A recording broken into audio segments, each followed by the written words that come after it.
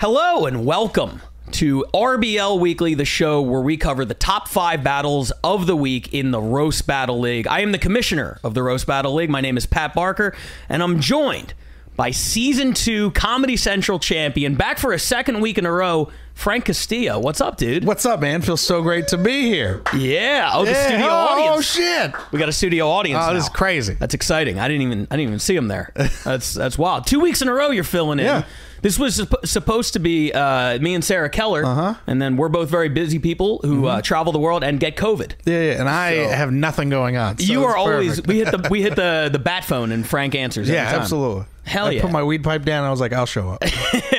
Well, it's good to have you because we got a lot going on in the Roast Battle League right now. And who better to break it down than somebody who's been a champion? And, you know, everybody talks about your Season 2 Comedy Central. That's the big deal. But long before we were on TV, you were a champion in the belly room. Yeah, man. I was just killing door guys trying to get a job at the Comedy Store and I had to prove myself. I think it was like 6-0 was the undefeated record at the time. It was 6-0. A few other people matched it, and then I don't know that it's been beaten to this day. No, I think it has to have. Someone has to have been beaten it by now. 6 seemed to be the wall that everybody ran into. Yeah, well, it's also like you start to get against good people, and then like you actually start having like challenges. Yeah, and then you see everyone's growth, because I truly believe after like 2 or 3 battles, people plateau, and then depending on their level of comedy, that next few battles is where they either like get better or they like add another level to their writing, or they just fail. Yeah, and we've seen a lot of both. Absolutely. It's always fun to watch somebody get punched in the face for the first time. Yeah, absolutely. It's so great where they're like, oh, because the first few battles I always feel people can like skate on off the top of the head humor, or very much like,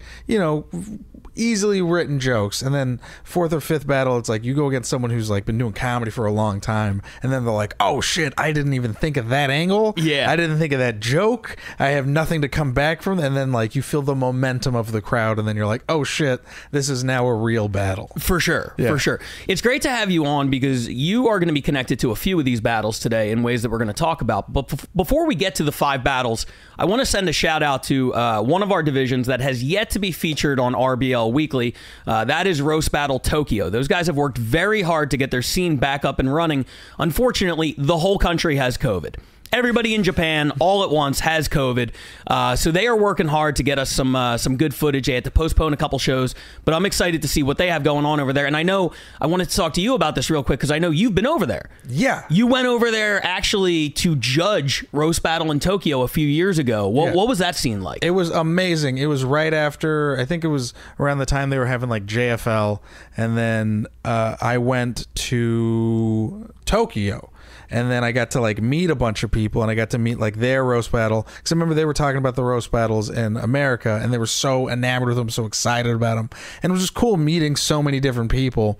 And the audiences that showed up to their roast battles were not only Japanese people, but also expats and like people that were dating Japanese people. So it was a nice, cool variety. So like it was just very interesting to see like Japanese battlers battle non-Japanese people, and then see how it hits on the crowd. You know what I mean? Yeah, for sure. Because there was definitely like cultural local references that I didn't get at all. Right. Everyone was like dying laughing, and I was like, oh, someone's gonna have to explain this to me. But it was still so cool to see these battlers and just their different like jokes and just their different caliber of comedians they have. Yeah, they got a great thing going on over there, and we'll be looking at them shortly. But we're going to start this week with the number 5 battle, and this comes from a place that you once called home, the Bay Area. Yeah, I love it. Born and raised, so we're going to start up in the Bay this week.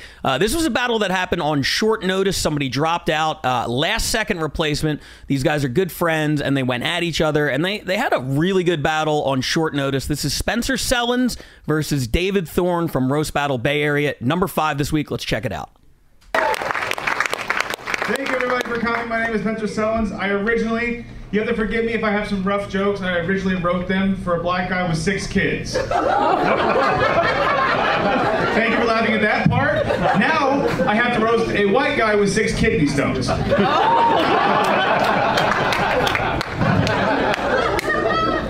I was gonna come up here and make fun of Spencer for being gay, but it's Pride Month and gay people have been through enough without being associated with Spencer.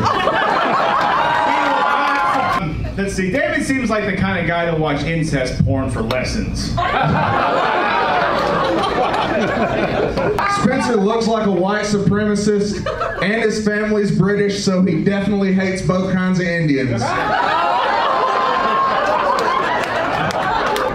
You know, the racism is a little bit rich coming from David because this is the only man who actually sounds like a Jim Crow law. I might sound like a Jim Crow law, but I don't look like gentrification.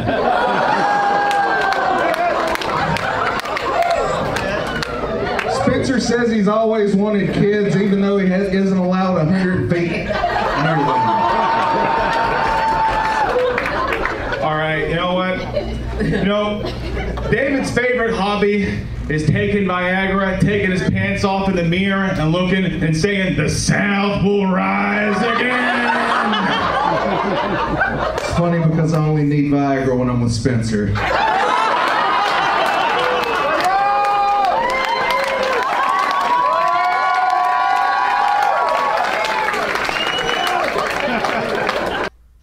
Wow, that was good. For number 5. Yeah.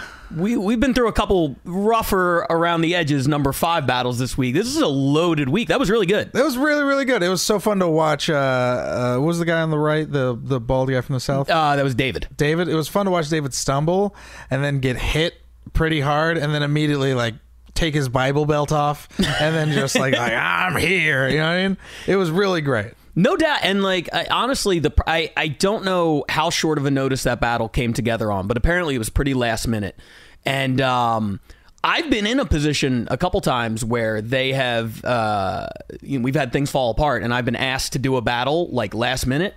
And I've turned it down because that terrifies me to have to write those jokes and just like go up there without time to memorize them. You see, they were reading off the phones and everything like that. But man, they had some really good shit. Yeah. Sometimes I think that short notice, it can be good and it can be really bad because there's times where like you can just rattle off jokes and you write like the good jokes, the ones that are like you haven't had time to overthink and like rewrite and really like fuck yourself over, right? There's sometimes where you're like, oh yeah, I could do this, and you write like 5 jokes and you're like, oh, these are all great, they're all different, these are all perfect.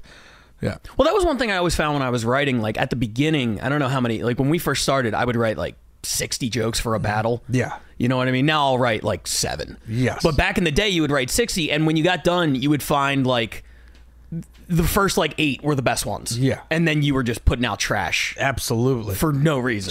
Just terrible. Yeah. So then, sometimes the first instinct is the best. Absolutely. And then you'll convince yourself that one of these trash ones is like, this is the banger. And then you do it, and then there's just silence, and you're like, oh, fuck. Yeah. For sure. One thing that I noticed watching the battle is that it seemed like David was having a ton of fun up there. Mm-hmm. Spencer had this, like, we haven't talked, I don't think, on the show yet about the idea of playing defense. Yes. You know, people have different sort of strategies when it comes to it. Some people are big.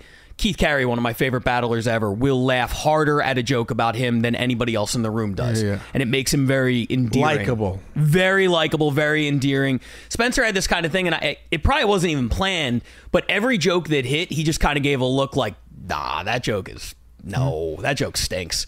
And I don't feel like that's maybe as effective. I feel like the energy from David laughing at the shit was like more infectious. Absolutely. There's something about two people battling where if I'm watching you battle and I know it's consensual and I see you go, oh, that joke stinks, it's like, well, no, everyone's laughing. Like, you can't say it sucks because everyone's collectively laughing at you. Right. So, and it's easy to just be like, all right, that was good, because we also want to know and see that you're taking the joke in stride, and it's funnier because then you're like, all right, that was good, but here's mine. Yeah. Because it's all in fun. If it seems like, it's like, oh, okay, well then now I like you a little bit less as an audience member. Yeah, no, I completely agree with that. But overall, fantastic battle. Number 5. What a way to start this week. Shout out to the Bay Area.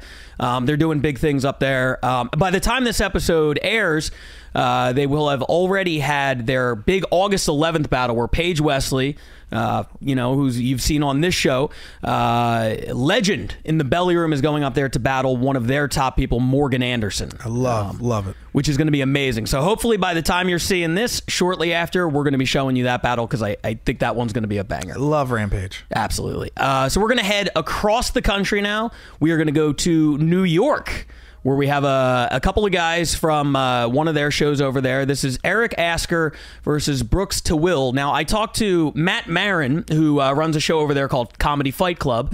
Shout out to Comedy Fight Club. Check out their stuff, too. Great place. And he was saying that Eric Asker is one of their top battlers. I believe this is his first time doing an official RBL battle.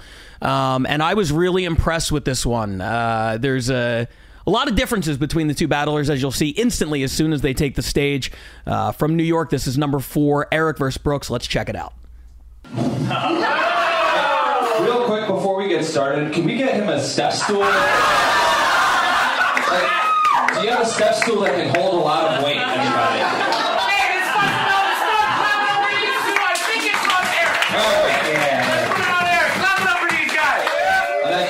I'm really excited to be battling Brooks. I remember when I first met you, I was going from Manhattan to Brooklyn to do a show, and Brooks was the troll bridge whose riddles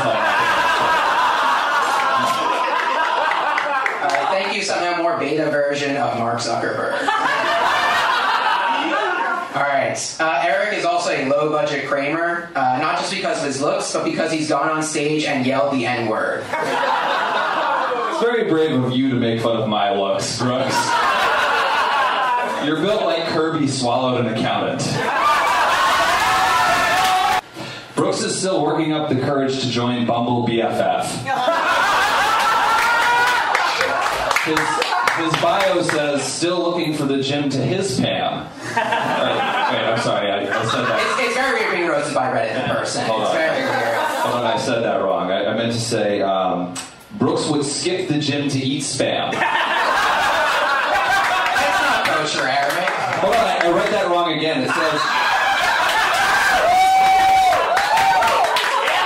It says Brooke has more chins than hands. I got it right that time. So, I don't know what's more embarrassing for Eric, teaching improv at a high school or having to live at least 5 miles from one. So sometimes we have battles on the show that are really competitive. The first battle we saw tonight, I felt like it was a really good back and forth. Could go either way. And then you have ones where it's maybe not the most even battle, but somebody comes out of it looking like a star. And to me, that was Eric Asker on that one. That was the Jewish kid?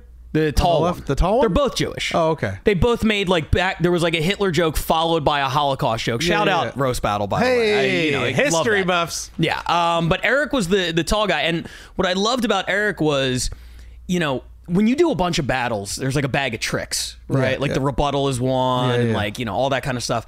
And he kind of pulled out everything, including some twists I've never seen. The pretending.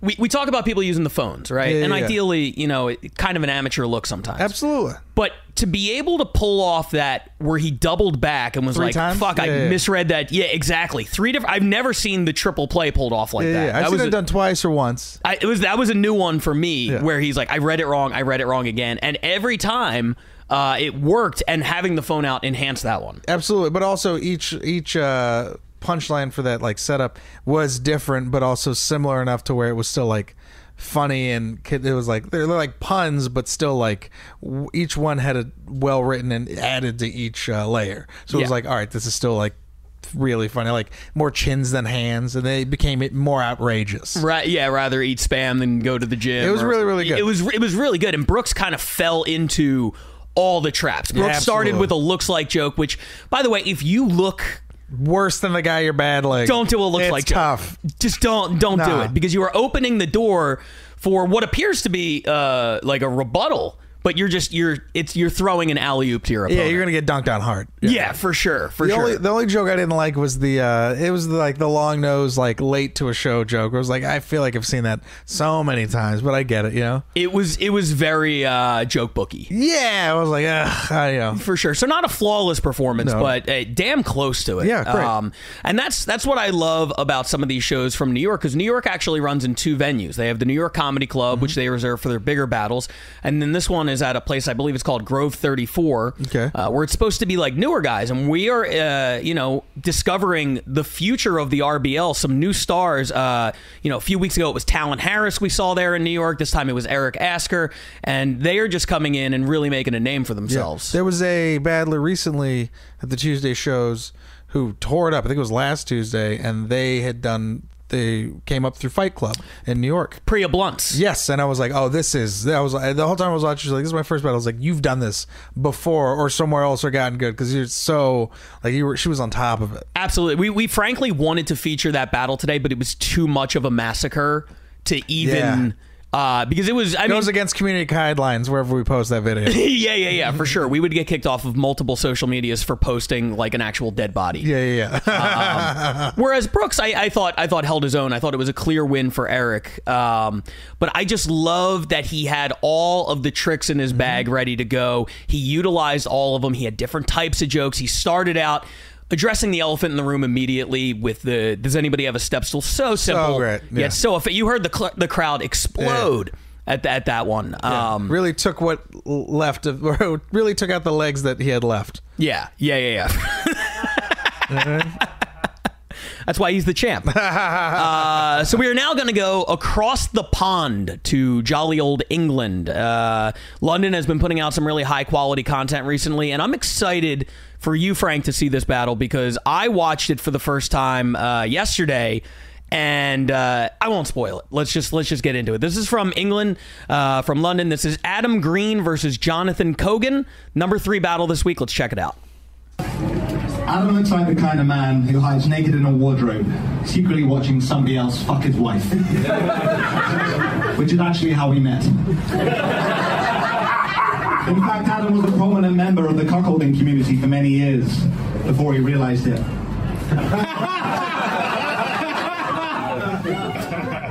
Joke's on him, I can't fit in any wardrobe.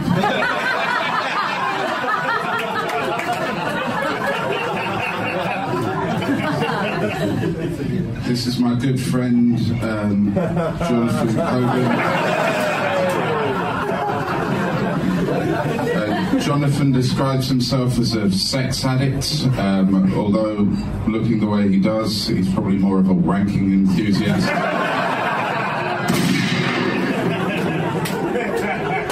Thank you, Danny Diabetes. Adam tells everyone he meets that he's a dog lover, but he's meant to say, legally, registered dog lover. Now, it's no surprise he's eaten a few hot dogs, but he'll go down on the ugly dogs, too. That deserves more. I think it deserves less.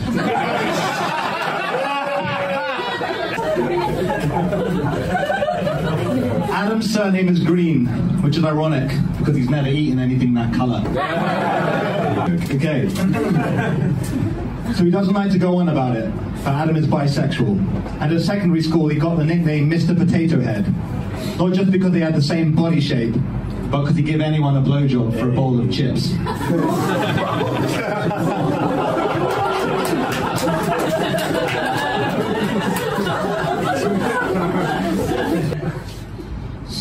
Jonathan. Jonathan describes himself as having anger issues, so he really is the Incredible Hulk of wanking. Too many wanking jokes. I hear you guys. I liked it. Okay. Thanks, man. Adam, you look like the human embodiment of a hangover.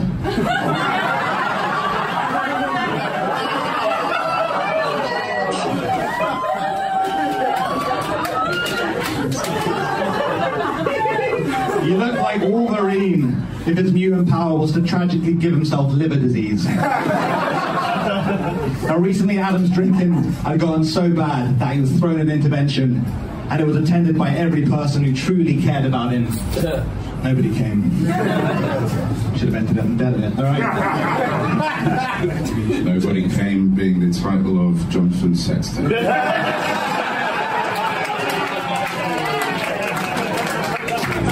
All right, so let's start with the obvious. It's in it's in a different country? Yes. It had a very British flair to it. Oh my God. It felt like I couldn't tell if they were like roasting each other or trying to decide who was going to buy the next round. A lot of thank you. The studio audience really liked that one. Hell yeah. Yeah, a lot of wanking material in there. I feel like it's like watching them battle is always so interesting to me because the audiences there are so funny because you literally heard like, when jokes don't do well here, you'll just like the audience will just be quiet, but over there you'll audibly hear someone just be like, huh, in like the accent, and it's so funny. Or they'll be like, aw, like they're just so audibly like you can hear them. It's great. So, but as far as the actual content of the battle, look, we judge these things based off of crowd reaction. That's just normal. And I think anybody watching would say that Adam Green fucked Jonathan up. Yeah. Like, it wasn't particularly close. But I wanted to get into this with you because we've always said that Roast Battle is a joke writer showcase. That was the first tagline for the show. It's all about joke writing, joke writing. If you gave me those jokes on paper, Jonathan's jokes, top to bottom, were significantly better written and more layered. I'm a writing nerd, so I love like the double entendres and the jokes and all the different literary tools. He used every single one of them to write some of the most well-crafted jokes I've heard in a minute. And the audience just did not enjoy any of them. And that I've fallen into that trap. I've written one where I'm like, it's way smarter than it is funny. Yes. Necessarily. Yes. And he got, personality wise, he got destroyed. Yeah, a lot of it is too. It's performance, personality, it's likability. And this is something that I've always realized is you can't be too smarter than your audience. Yeah. It's a roast show, so we're all having fun. We all want, you know what I mean? We're at the... It's never happened to you. No. It's never happened to me, but I've seen it happen to other comics, specifically one in particular. I had the same thought, but I was trying to be professional. And I'll say the name, and you guys can bleep it out. But Stuart Thompson is a perfect example of his comedy. He's very funny, great writer. But there's times where you see him do stand-up, and you're like, oh, you think you're smarter than the audience, and they can tell, and they fucking hate you. Right. Some people. Yeah, but his is more like it's smart, but you're getting led to like a very funny punchline. So like, Into this water. Yeah, 100%. So a lot of this was like, there are very long, well-written jokes, and I like it, but that punch has to be like, and certain jokes you can tell the audience was like, because you took them such a long place. I think also making them think is a risky proposition in Roast Battle. To use the Mr. Potato Head joke, for instance, like the fact that potato and then the head, and he equated it to giving a blowjob for a thing of shit. It works on like every different level, and I love that. But the joke that got the biggest reaction was, you look like the human embodiment of a hangover, because everybody sees it, they get it. There you go. 100%. Yeah. So like that's always an interesting lesson to learn for new people when you're reading their jokes, because people send you jokes and be like, what do you think of these? And some of them you're like, that's the best joke I've ever written and I've ever read, and you should absolutely not do it. Yeah. Because it will die in the room. Yeah, sometimes the audience just isn't, not that they're not smart, but it's just like, that's a long, well-written joke, but also just, you said he looked like a bag of chips, and just the way his shirt kind of looks like the same colors as the Ruffles logo. Right. Like, it's just going to crush harder. Yeah. I'll never forget the first time I learned that. I was battling Sina Abinson, who became the Saudi Prince, roast battle legend. And in the last round, we were doing a 3-round battle. And in the last round, every one of his jokes was so simple and so dumb. And the room exploded. And I remember standing on stage angry at the audience. I'm like, why are you laughing at these? Are the because his first 2 rounds he wrote really good jokes and they gave him nothing. Yeah. And then he started killing me with shit like, I fucked Pat's wife. That was literally the joke, and people went nuts. People went nuts. There's something weird about, and I want to take back what I said about the audience not being smart enough, and I don't think that's what it is. I think it's certain jokes tap into like a consciousness that everyone can get at the same time. Yes. And I think that's what it is certain jokes you're like, it's real. Only a few people are going to get because they just have that. I don't know how to say it without sounding like an asshole, but like sound like an asshole, Frank. But no, not even like Jamar Neighbors is a perfect example of the way he does his roasting style. Sure, his shit's so simple, so it's straight to the point, but it's so fucking funny. Yeah, like when he said, I think of like his battle against Guy Branum. I think in my head every fucking time when he was like, "How you that?" It was something about donating blood and all that diabetes or some shit like that. Or how are you that big and have all that blood and can't donate none of it or something like that. It was just so fucking funny, dude. Yeah, because HIV. He was, dude. Some of the shit he would say was just so simple, so funny, and so quick, and it would just hit. And we can say like even styles make fights, but regions build styles, right? So yeah. Say, like the LA style is that short, punchy economy of words. Less is more.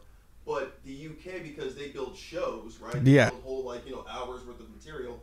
Their style is more building to a punchline, right? Yeah. So they have more words. It's not really about the economy of words. Yeah, but it seems like. Even with that kind of format, you could still do it to where it's like every single line has a punch to where it's hard. And some people do that in the UK. And I think as they get better, that style is still going to be a solid thing. But you're going to have those people who can hit punches for every single line and finally lead to that bigger punch. Yeah. So I don't think LA has that quite yet. Right. That was the thing that New York really specialized in, back in the day. Yeah. Punches and bunches. That's a great way to put it. Yeah. So you see a little bit of that from London. I love just seeing the different styles. I love it all. I still love it so fucking much. It's the best. It's so fun. It really. I'm such a nerd for this shit, and I want to say, if they're watching right now, congratulations to Adam Green on a well-deserved victory. But also, Jonathan, I love the jokes. I see what you were going for there, and. Fucking dumb crowd, bro. Not your fault. Not your fault at all. All right, so from London, we return stateside, and frankly, it's a city that I was really hoping we could get into the number 1 spot this week. I thought we had it, but it's going to peak at number 2. We're talking, of course, about LA. The streak continues. We have not had. This is where the show started, and we have not had a number 1 battle this week, but this one came damn close. This is Guam Felix versus Nate Welch. It was a main event in the Belly Room this past week. This is the number 2 battle this week, live from Los Angeles. Guam versus Nate. Let's check it out. This is Guam. This is Nate. This motherfucker roast. Yeah. All right. Nate gives women ovarian cancer because he chews tobacco when he eats pussy. Smokes cigarettes. And that was the singer, Steven Seagal. Guam looked like a sensei that teaches Taekwondo cookie dough.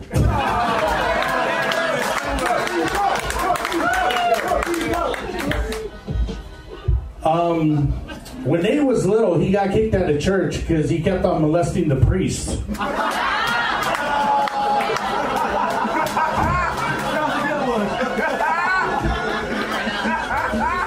You look like Bruce Lee tried to transition into Chun-Li. Guam also reminds me of the Buddha. But like if halfway down the path to enlightenment, he just said fuck it and went to Popeyes. I love the spicy chicken sandwich. Nate's only had 3 girlfriends during his lifetime, and 2 of them are still locked up in his basement. Oh my God! Gee, that sounds unfortunate. You look like you had a batch of bad fortune cookies. Guam also has been single for 17 years, and he gets really triggered when you call his sex toys dolls because they're action figures. Shout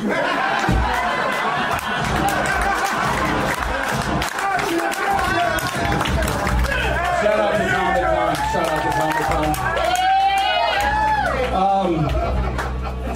Nate actually was on an episode of Maury, and he found out that he was the father and the uncle.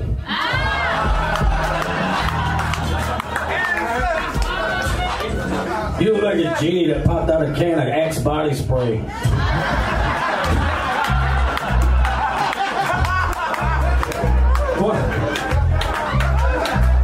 Guam also looks like he starts all his stories with many moons ago.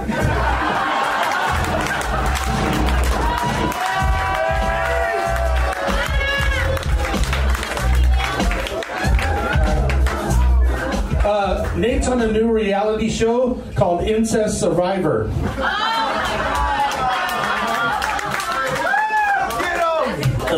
That's pretty funny coming from The Rock's cousin, The Roll.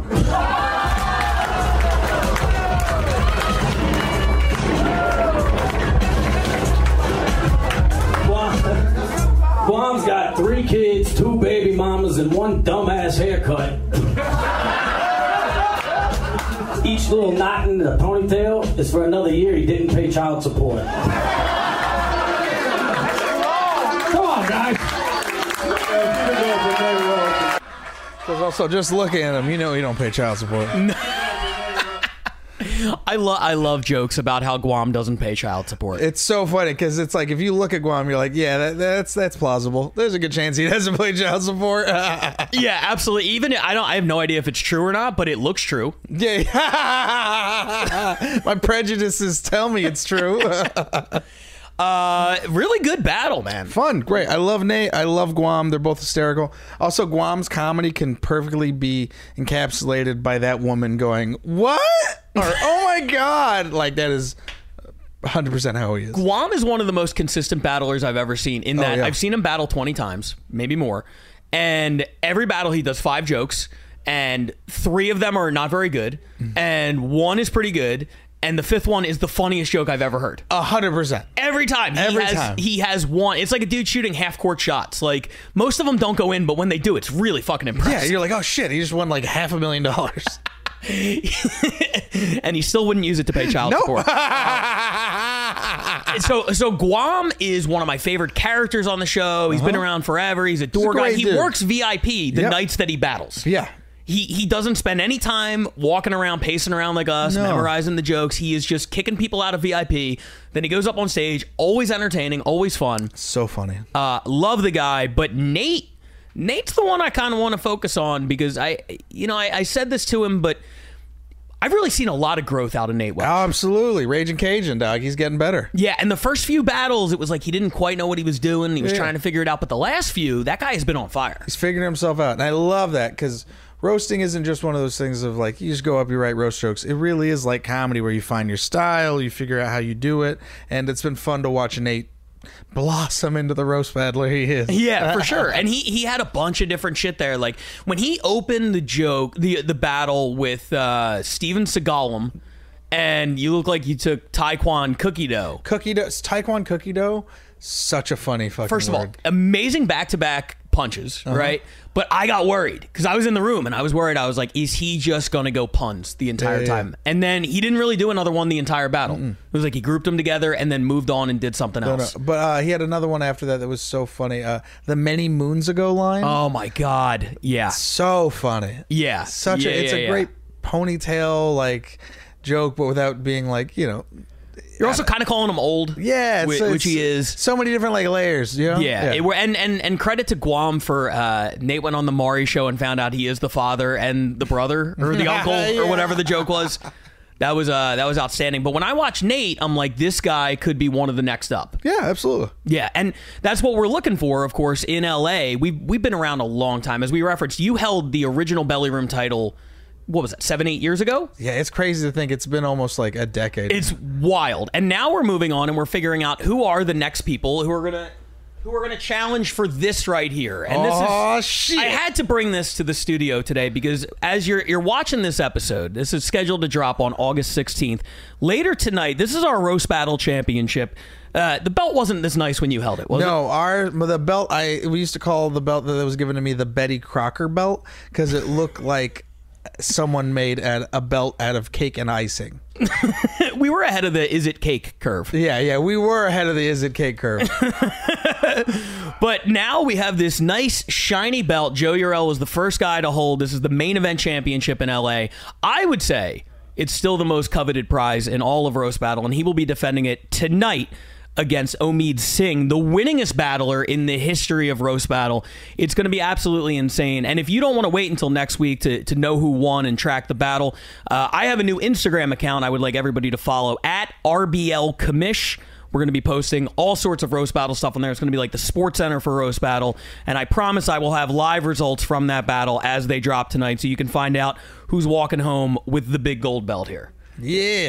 It's going to be great. Now, can I hold it? That being said, of course you can hold it. Absolutely. Oh, it's actually heavy. Yeah. Holy shit. This is actually really, this has got weight to it. Yeah. We gave it to Joe Urell, and he was so happy to hold it. And then he was like, please, somebody take this away. I do not have the body strength to continue holding this thing. While I do think that is the most coveted prize, while I do think LA is still the backbone of the roast universe, once again, I come here very impressed by another city. They were number one on the list in the first episode we did. They're number one on the list again this week. Chicago has been absolutely killing it. And they have an absolute barn burner of a battle, a slobber knocker, if you will, that's going to be number one this week on the list. And Frank, you are the perfect person to commentate on this because guess what? 2 Latinos. Yeah, I love them. We don't see that often on the show, so we had to bring in the champ here to comment on our number one battle this week. From Chicago, their second number one battle in the history of RBL Weekly. This is Gabe Alviso taking on Ken Flores. Let's take a look. Actually, before I start, real quick, I'm excited to be here. Today's my 30th birthday, so this is really exciting. Thank you. And I just wanted to say thank you to the producers. They all got together and bought me the biggest Mexican piñata they could find. Holy shit. Yeah, later on, we're all going to get blindfolded and beat the shit out of it. It's filled with candy and loose cigarettes. Is that a roast or the fuck? Yeah, I mean, motherfucker, I eat 30 and you dress like you 5, motherfucker. Gamer likes to think that he has some type of fashion sense. But no matter what he puts on, he never looked cleaner than my neck, bro. Yo, we can't even see your neck, dog.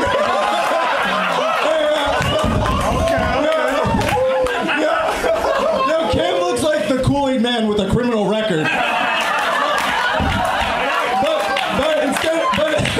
But instead of smashing through walls, he's just smashing through the southern border. And Gabriel's mom.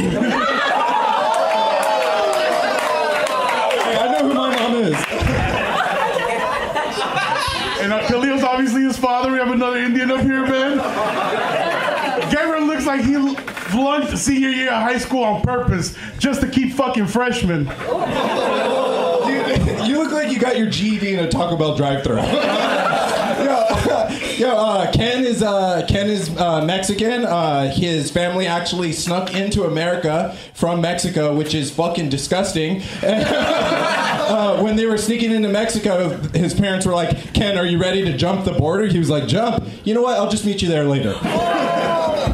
All right. Gabriel's so whitewashed, he deported his own parents. Fuck.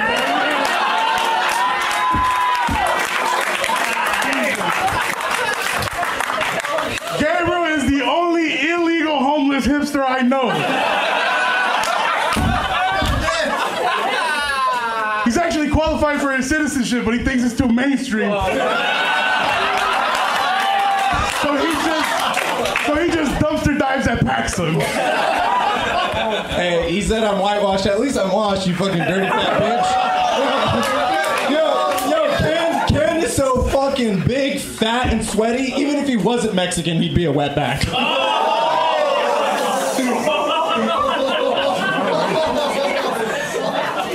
Gabriel likes to call himself Tiger on Instagram. That's one way to say pussy, though. Seeing my Instagram handle is the only time he's seen pussy. I mean, I'll keep going. Gabriel looks like the guy that gets cheated on in every independent film. And in real life. Ken is actually a great stand-up comedian. He's one of my favorite in the city. He hasn't been doing it for a long time, but he's really good. I'm just saying, Ken is so good at stand-up, he could do it with his eyes closed. His eyes must be fucking Mexican, too, because they are fucking lazy. All right. Gabe is so bad at stand-up, he's been looking forward to this show all month.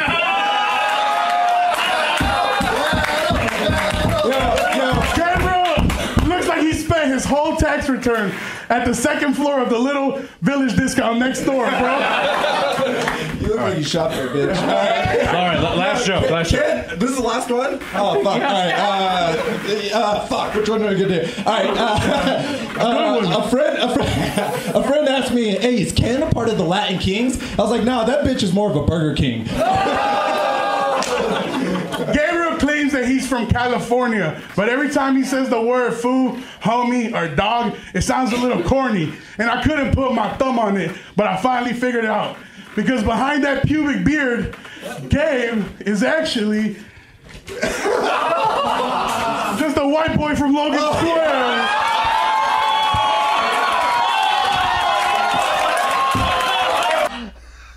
Bro, that was That was like watching a fucking demolition derby. Dude, they did not take a breath. That was so good. They kept going in. So great. By the way, shout out to roast battle host Brian Moses, who I'm not going to take credit for it. Cheech and Chimichanga. It's so good, bro. He pulled out that picture like he was like, "You from a private school?" Yeah. Clarence' parents have a real good marriage. I loved it, dude. It was great. All the jokes. I thought was the gentleman on the right's name? The right was Gabe. I thought Gabe was gonna take it. Yeah, because he really started having that momentum in the beginning. But the gentleman on the left, Ken, right? Yeah. He just, I don't know, man. It very much felt like watching one of my Thanksgiving dinners. It was like he had like bigger cousin like talking shit to you vibe. Yeah, and it felt like he just had more jokes. He didn't run out of steam at all. No, not at all. And, you know, we talk all the time about how styles make fights. Mm-hmm. And you have Gabe with that sort of like, I don't know a nice way to say crackhead energy, but that's where we're at. He's, you know, he's bouncing around. He's like, he's on fire the whole time. Just crazy energy. And then you got Ken, who's just kind of like standing there, you know, laying back. Very much like Buddha. Yeah, very much. Yeah, same body type, same joke delivery, same the whole deal. And it just made for this like really great fight because, you know, I've seen people who try to get by on just energy. Yeah. On the roast battle, they try to get by on just swag, and it doesn't work. You know, Gabe had a great combination of great joke writing and that energy, and it worked perfectly with Ken's laid back style. Yeah. It was a very fun battle to watch. I got to give it to Ken, but it was like Gabe put up a great fight. It was all around. I loved it. Now let me ask you this: you've seen probably 1,000 roast battles at this point, maybe more. Was that the best all Latino battle you've ever seen? Yeah. No. From way downtown. It was very good. I'm trying to think of the other battles that I've had that was Latino, because Jesus never battled another Latino, right? And Perez, actually, one of my favorite things about Perez, he made it a point. He was like, "I'm not battling another Latino," and I was like, "I love that dog." Yeah. Oh, that was a good one. Yeah, I like watching Digis because he's so much of a character. But I think that would probably be one of the best, like just straight Latino battles. Yeah, because when you have because you know, everyone, you know, the industry wants to think that those two Latinos are the same, but those two guys are very different. Very different. Yeah. They are both Mexicans, but they're very different kinds of Mexicans. So when you have those kinds of guys fighting or roasting each other, it's like, even culturally, like those are two different cousins in a family that have been talking shit to each other for years. Yeah. So it was just so fun to finally see that culmination. It was like, oh yeah, I've seen this shit my whole life. This is great. Yeah, dude, the chemistry felt like they literally were doing this at the dinner table. Yeah, it was great. Like you said, that was awesome.